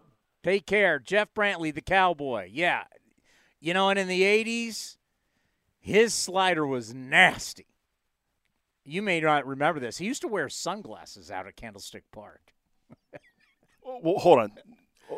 I don't remember this because I was too young. He had shades. They were like the light. They're like the light orange. They weren't the Pit Viper? No, they weren't Pit. They're kind, but he wore those out. Were they like Bret Hart's glasses? He was dope. He could play. Jeff Brantley was Let me see if I can find I watched Jeff Brantley play in college, for God's sakes. Wait, Jeff Brantley. I'm just going to do a quick Jeff Brantley sunglasses. Yeah, that's not Jeff. Oh, wait. There he is. Oh, yeah. Okay. All right. And the mullet? Yeah. Oh, yeah. Jeff Brantley was legit. I type in Jeff Brantley, and it's not even Jeff Brantley, so. Yeah, Jeff Brantley, man, he led the league in saves. He had 44. What did he have? 44 saves in a season back then. Let's see. Yeah, he had 44 saves with a 2.41 ERA. Would you take that in 66 games? That's very good, especially back then when we didn't really. I mean, the save wasn't as valued as it is now. He was you started. Eckersley's now won the Cy Young. He's won the MVP. We're establishing. Tony La Russa had set up the great Tony La Russa, who we'll see. By the way, we haven't even talked about tomorrow. Today's Friday, right? Yeah. I'm on a plane tomorrow to Arizona to MC the great Steve Vucinich's retirement party. Over under 5 Hall of Famers there. Under. Gonna go under? All right. I know the guest list. Oh, all right. Never mind then. Well, if Tony's there, that's 1. Tony's there, 1. Raleigh's 2. Oh, wow. All right. You want to? I never said if it was Major League Baseball or A's Hall of Fame. Oh, A's Hall of Fame. You want a who's who of who's going to be at this party for Steve Vucinich? Are you ready? I got the guest list. Let's hear him. You're going to have. I'm just going. It goes by order. Sandy Alderson will be there. Friend of the program. Billy Beane will be there. Heard of him. Tom Candiotti. Heard of him. Bobby Crosby. Friend of the program. Chili Davis. Friend of the old program. Heard of him. He was gone before. One of the greatest signs ever was in the World Series in '91 when he was a Twin. Do you know about that sign? No. When he is a Minnesota Twin. What does the sign against say? the Braves. Guy held up sign. Chili gives us the runs. It's one of the greatest signs ever. Friend of the program, Rajay Davis. That's true. And he works for Major League Baseball. Dan Feinstein, assistant GM, will be there. Raleigh Fingers. David Forst. Tito Francona, Terry Francona will be there. Friend of the program. Grady Fuson, the legend. Just saw him. Walt Jocketty. Friend of the program. Dave Cavill. Friend of the program. Ken Korak. Kotze. Who? Ken Korak. That's Bay Area Radio Hall of Famer Ken Korak. Speaking of Kotze, we kept playing his thing in the office the other day, where we're doing the names. How do you say everyone's names? Mark Kotze. Yeah. How do you say it? Mark Kotze. Carney Lansford, World Series champion. Fantasy camp. Bomel's going to be there. I mean, it's a who's list. Bob Melvin, huh? Yeah. It's Padres legend, Bob Melvin. Mickey Morabito. Oh, that's a legend. Mark Mulder. Heard of him. Might have heard of him. Dave Stewart. Nice career. Stephen Vogt. Ed Sprague, World Series champion. They're having a Mariner there. John Blue Moon Odom. I mean, it's a who's who list going to be there at Steve Vucinich's 14th. Now, I've wondered. 14th? 14th. 14th retirement party? 14th retirement party, yeah. 14th. It's the 14th. Do I do an opening, kind of start ripping people a little bit for fun? If you want, I stay away from it? You know what you should do? Watch Peyton Manning's opening monologue from the ESPYs. Well, I've already got one where I could be like, oh, look at all the people are here. All these jokes. Can't tell the jokes. Moneyball. Billy Bean's here. Can't tell my Moneyball jokes. Of course, Moneyball didn't bring a World Series, nor could it win an Oscar. So those are off the table. Do stuff like that. Should I do that? Or should I just get into the Steve Vucinich? We're honoring Steve. Just go up there. How should I take some shots? I mean, I could definitely take some shots. I think I could take some shots at Melvin, but they're like subtle shots. I think you should do that, or you can just go up there and be like the PA announcer did once for the Rockets when he's announcing the Warriors. Go up there like, "Hi, we're here for Steve Vucinich's retirement party." No, we're not doing that. No, I would do the jokes. I mean, for John Fisher's there, I could say, the owner's here. I can't do my Howard Terminal jokes. Wow. Right? It's going right for the jugular, as they say. No, you're not You're not telling a joke. You're just mentioning. It'd be subtle. It'd be funny. No. It's just I think you could do a lot with a lot of different people that are there. Like David Forrest, general manager. Well, since we can't do Moneyball Bean. We're definitely not writing a book about last year's team. It's David Forrest, the guy that never got picked in the pickup basketball games. Got dunked on by Tim Kurkjian. I talked to a future Hall of Famer, and he says he doesn't like the pitch clock, and that some of the greatest games I've ever been to were 18-inning games. It doesn't matter that there was only 5 people in the ballpark. I'm just old school. Oh, God. By the way, I think we have to pay off the tease at some point of yesterday about the Mets and the pitching. I'm talking about me and Steve Vucinich's retirement party and the Hall of Famers and the A's Hall of Famers. Well, you brought up Kurkjian, you mentioned the future Hall of Famer, and that's Scherzer. So, yeah, it's a good list of who's who there, and then you're there. Okay, so we can this can lead into Eno. We are now at such a crazy point. I'm not even going to say a tipping point. I'm just going to say it's jumped the shark pitching. They're so Eno's with Stuff Plus. We're so worried about how great everybody's Stuff Plus, but no one can give us any volume. And now we're going to go to a 6-man rotation? Teams are talking about a 6-man rotation. Do you have the Brad Lidge? Yeah, let me pull it up here. World Series champion, host on Sirius XM. What's their show again? Is he on Loud Outs? Loud Outs. Spilly and CJ Nikowski. CJ, yeah. So here he is. So you got the Mets spending all this money on pitching. And listen to this. We're not even going to think about 200 innings. I just listen to Brad Lidge talk about pitching. And think about this is a team with the highest payroll. We're just talking about the Cincinnati Reds and the Oakland A's. If the team with the highest payroll can't have 5 pitchers and anybody go 200 innings, where is this going? Let's hear from Brad Lidge.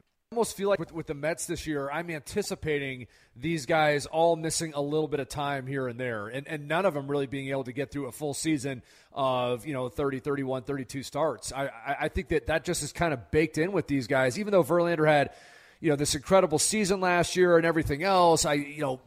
The second year after that, Tommy John is going to be interesting for Verlander. Can he keep it up? Are they going to try and pace him? What are they going to try and do?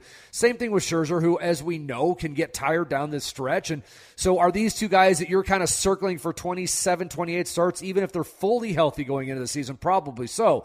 Carrasco, to your point, you don't really know what you're going to get out of there. Quintana's obviously dealing with this injury. And then for Kodai Senga, going from once every 6 days, once a week rotation to once every 5 days, that is always a difficult thing for players coming over from Japan. And we have always, not always, but like in most cases, we see guys battling with injuries the first year they have to do that. So, would it make sense for the Mets to maybe try a 6-man rotation early? I don't know.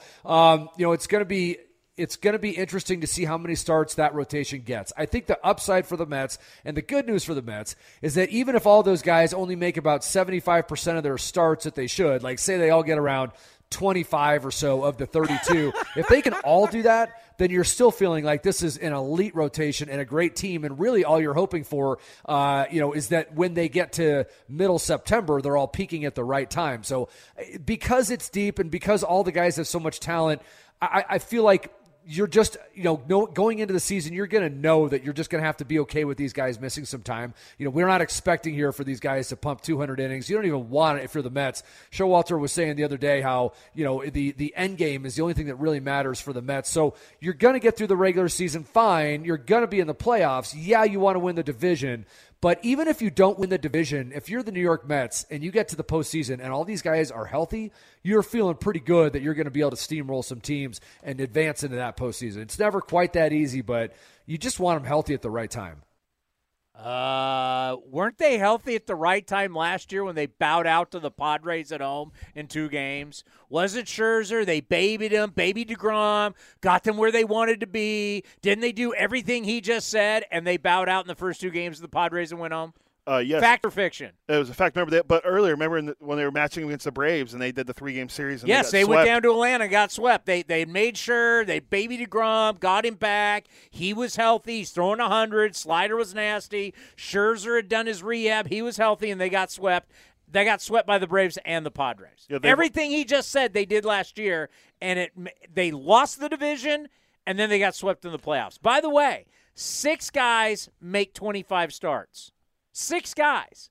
Each make 25 starts. How many starts is that? 150. 150. You're still 12 short. There's not enough pitching to do what they're saying. There's not. There is just not enough guys. Who's going to start all these games? And if you go to a 6-man rotation, that means now you're going to have 7 bullpen guys. If we're going off, we did the math. The average start is 5 1/3. So if we're going to go to 6-man and the average guy's going 5 1/3, that means you're going to need 7 bullpen guys to get 254 outs in the season. Juan Acevedo. What did he give us last year? 70? Domingo Acevedo. He gave us 70 starts last year. He got 203 outs. He's still way short of if we go 6-man rotation and 7 bullpen guys. Domingo Acevedo is a workhorse last year. He's way short of what you're going to need from relievers. And he was our number 1 guy.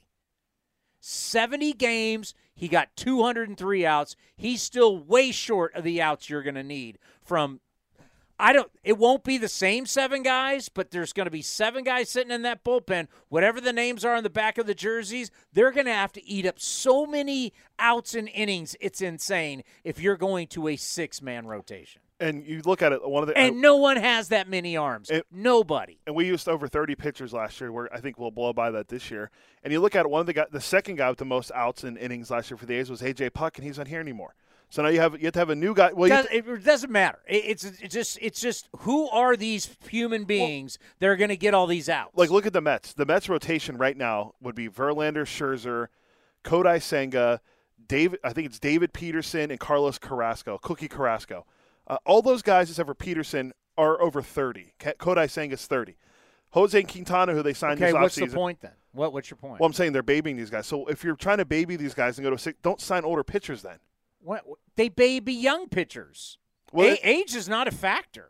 What's the factor? They baby all the young guys. They baby young guys. They baby old guys. They just baby everybody. Because Cohen said earlier in the offseason that the plan is they want to be able to develop their own starting pitching.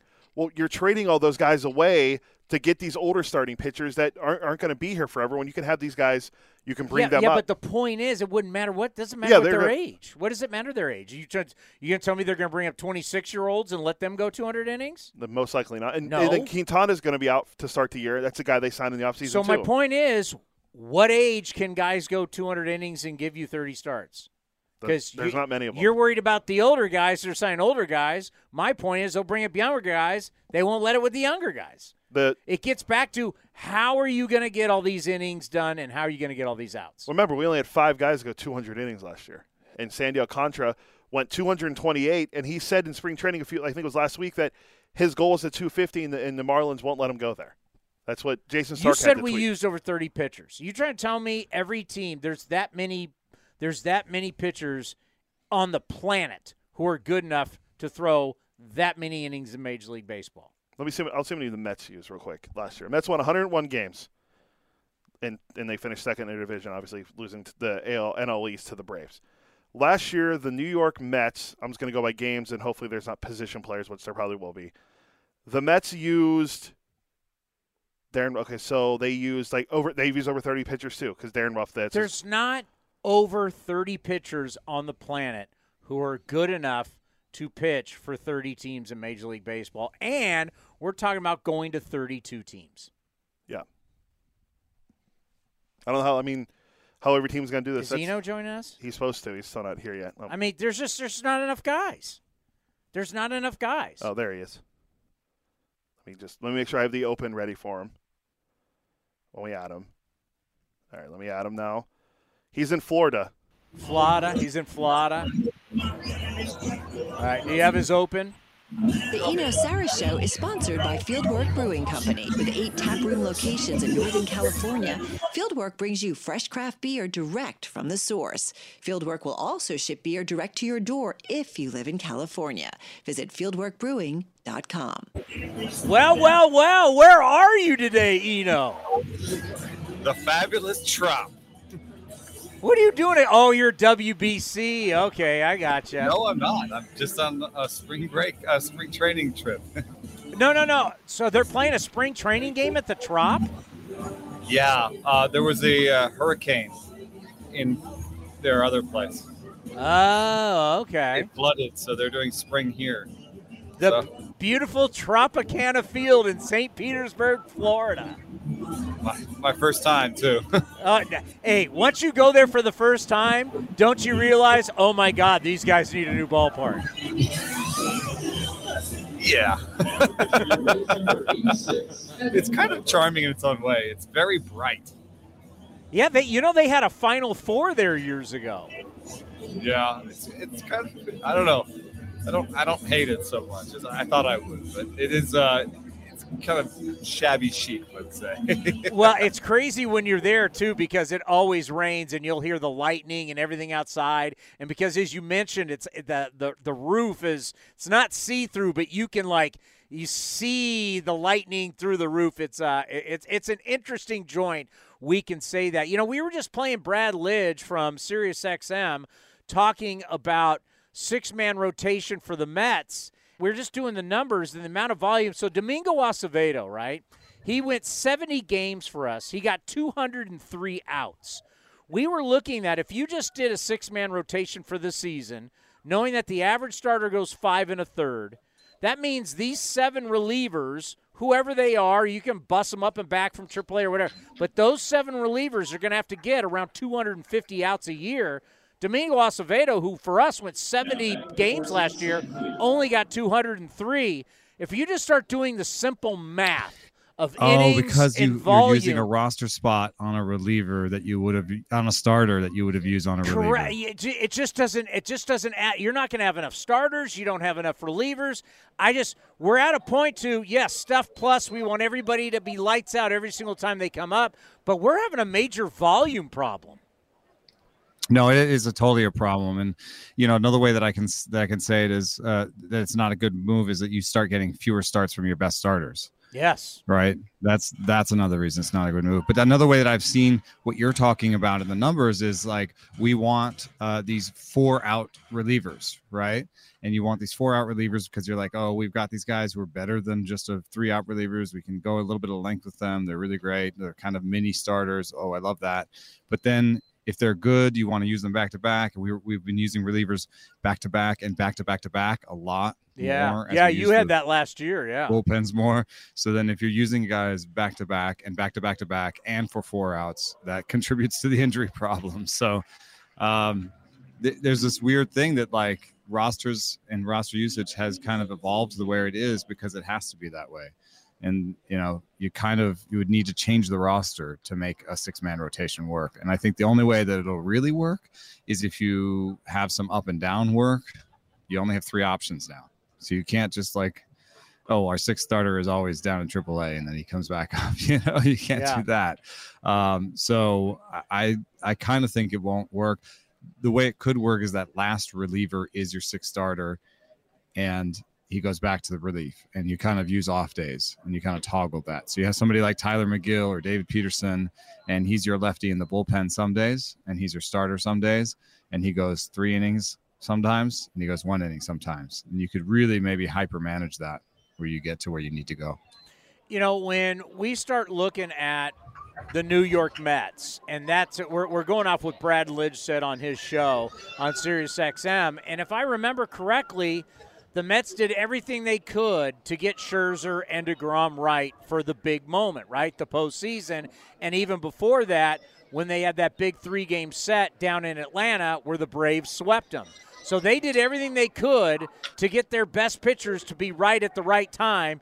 They got swept in Atlanta, and then they got swept by the Padres in the playoffs. So even though you think what you're doing is right, it doesn't always mean it's going to work out for you. There is no correlation between September team record and October success.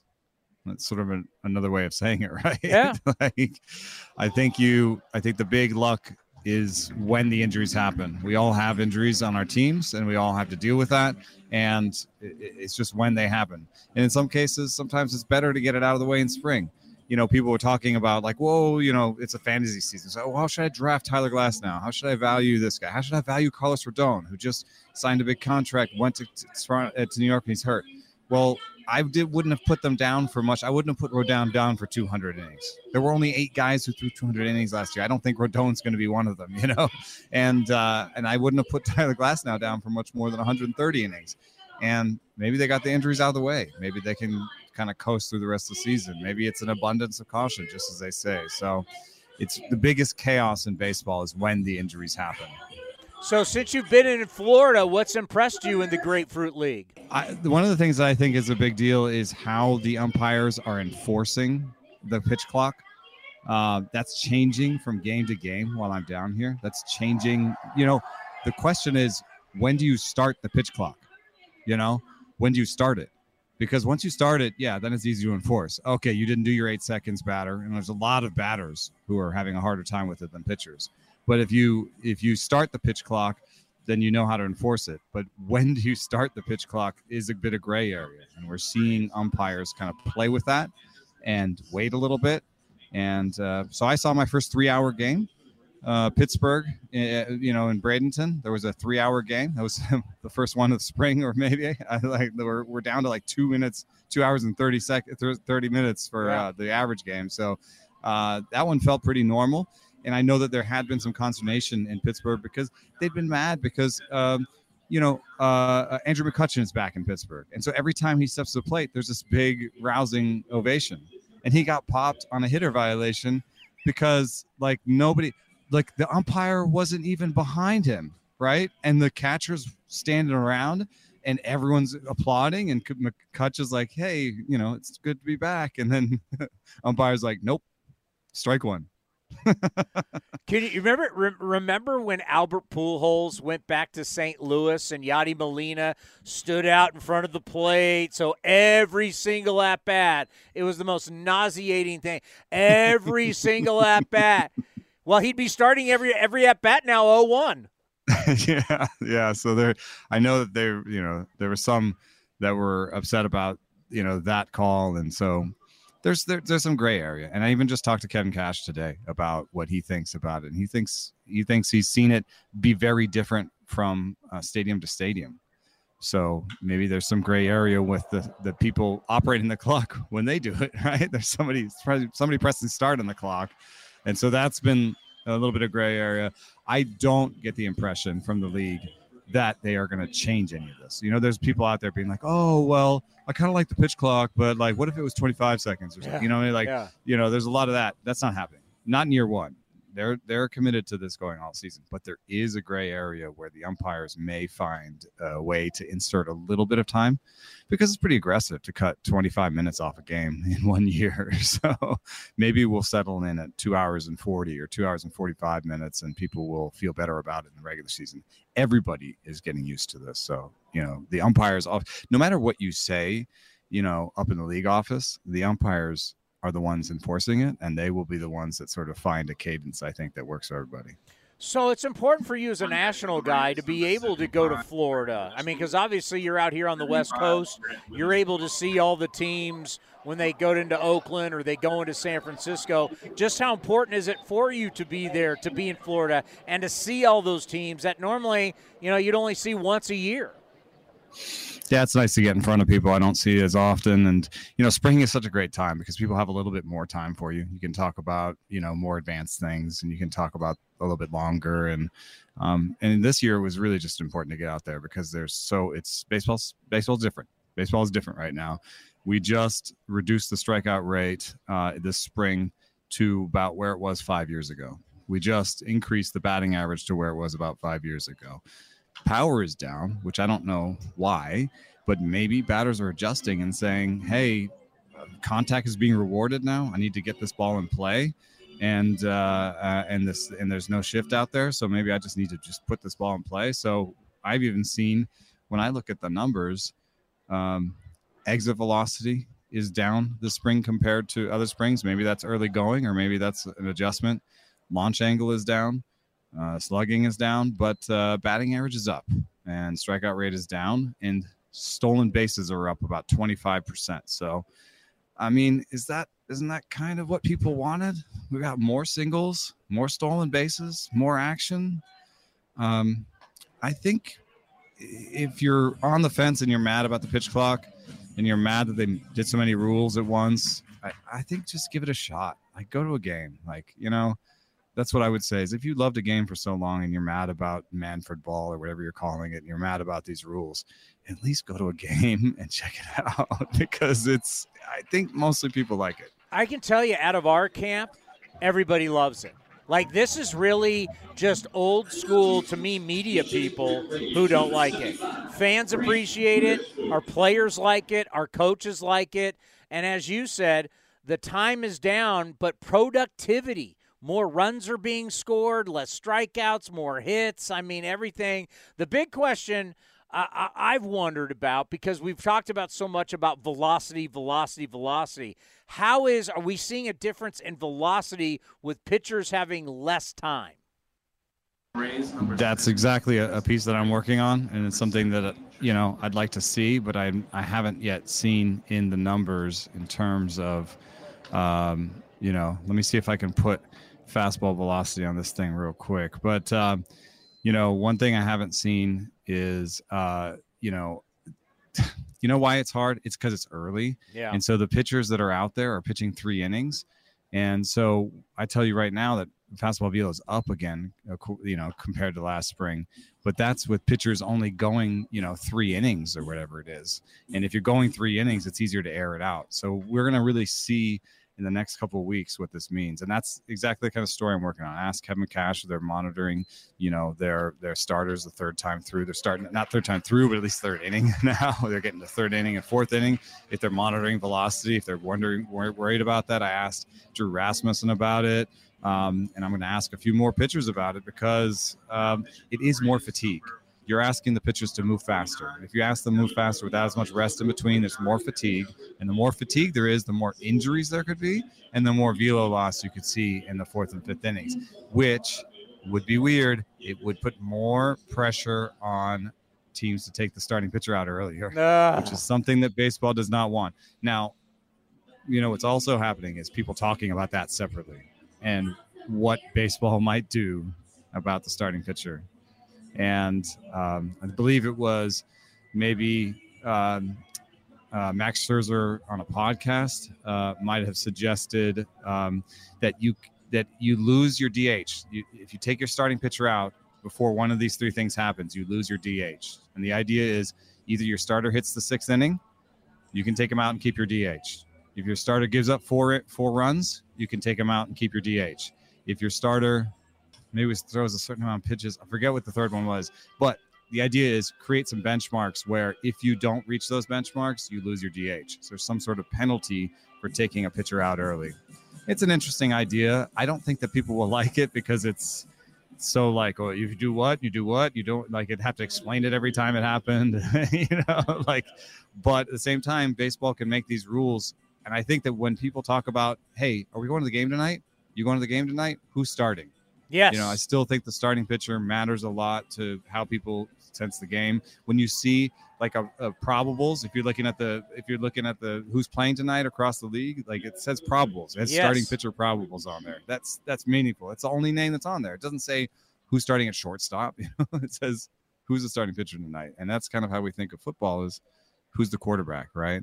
So I think, if there is something to be done, there are some incentives here. Like, for example, if you let more balls in play with the shift, right, it puts pressure on teams to get more strikeouts. They want more strikeouts because now they can't defend it as well. So that's just going to put more upward pressure on strikeouts. So there are some of the rules they're changing right now that'll put upward pressure on strikeouts and downward pressure on starters' innings, which is not exactly what they wanted. Yeah, but if guys are making more contact and there's less strikeouts, we just got to let it play out because right now it's working. So we'll see how it goes from spring training into the regular season. You're there in Tampa. Everybody's always going to talk about Yankees. Everybody is always going to talk about, the Red Sox and what they're doing. You got the Toronto Blue Jays people think are real in it. What are the Orioles going to look like? And once again, people are not talking about the Rays. What do you think so far being around Rays camp? They're used to it, They're used to it. They've self-styled underdogs, in a way. They're used to not being talked about. But, there's a little difference with these Rays than in the past. They're a little bit more established. I was talking to a Ray about how in the past they'd kind of gone to 80 innings because that's who they had. But now they have Shane McClanahan. They're not going to stop him at 80 innings. Drew Rasmussen has a year under his belt. They're not going to stop him. Jeffrey Springs is almost a season start at this point. Zach Eflin, the guy they got from, he was the biggest free agent contract of their history was Zach Eflin for 3 years from the Phillies. So they have guys now. They don't have to do the opener anymore. They used to do the opener because they had to. They had guys that weren't, they had to make the very most out of. They had to figure it out. They didn't have a fifth starter, so they pieced it together with an opener and a bulk guy, But this year they have 5-6 good starters. They have some depth, and I think it's really all about Wander Franco taking the next step. If he takes the next step and he becomes a superstar, that can take them from a team that maybe wins a postseason series, makes the postseason, to somebody that wins the whole thing.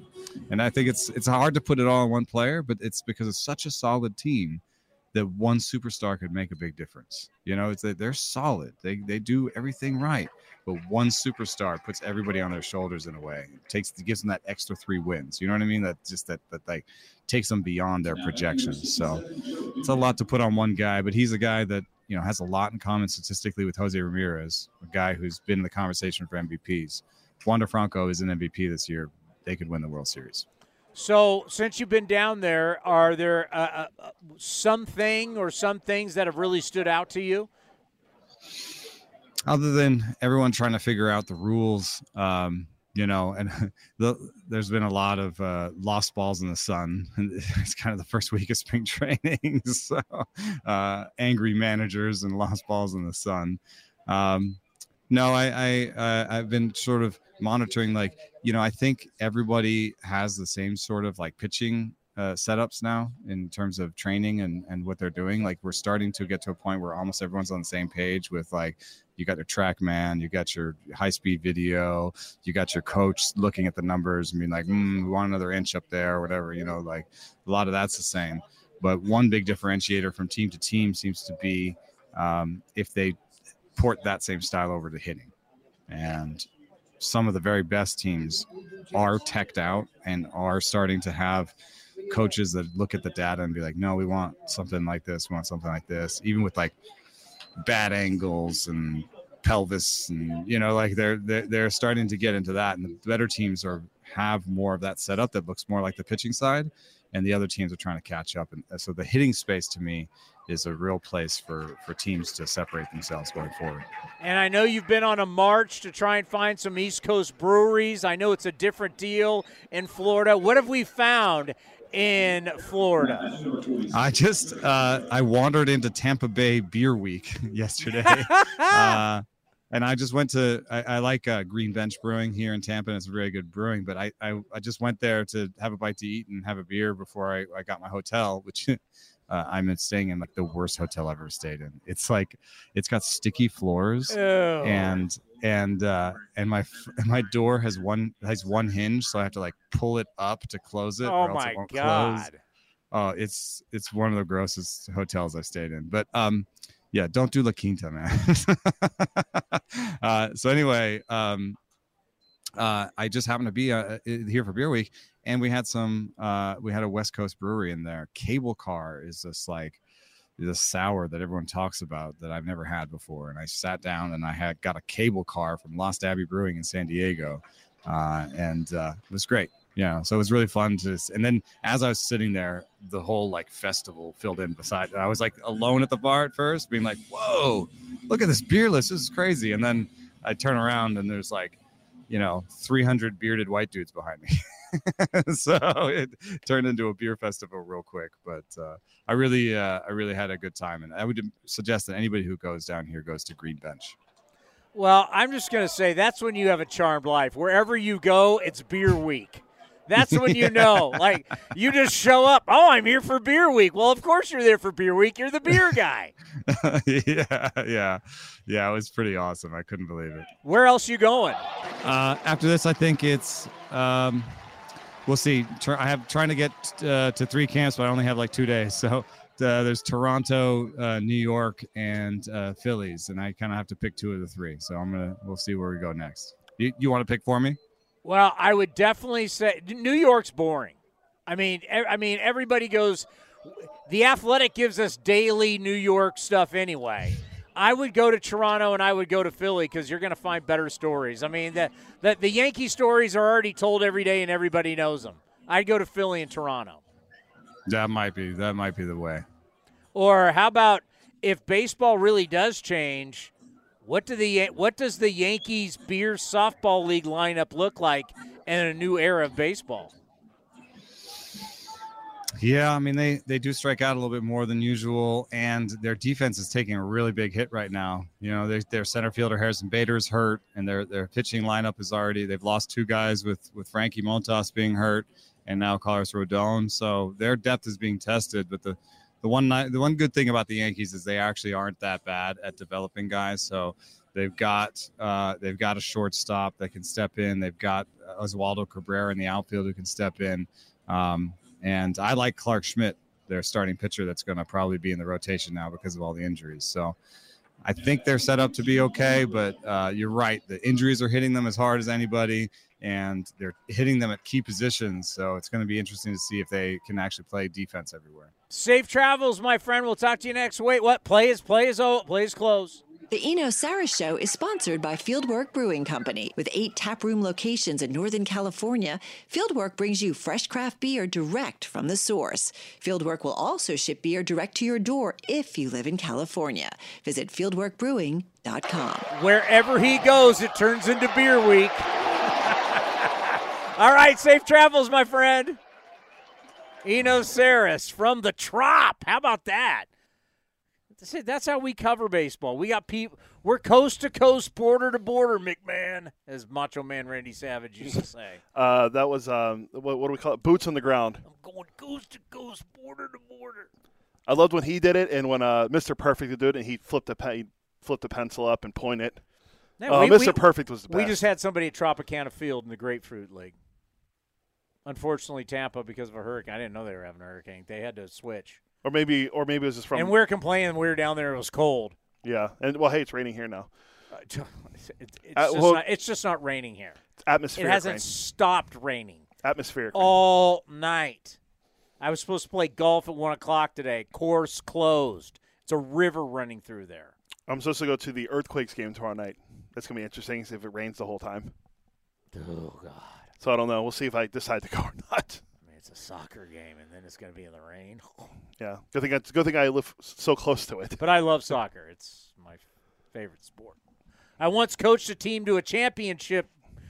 We lost in the championship. You call it soccer. I call it football. You call it the pitch. I call it a field. You call it a game. I call it a match.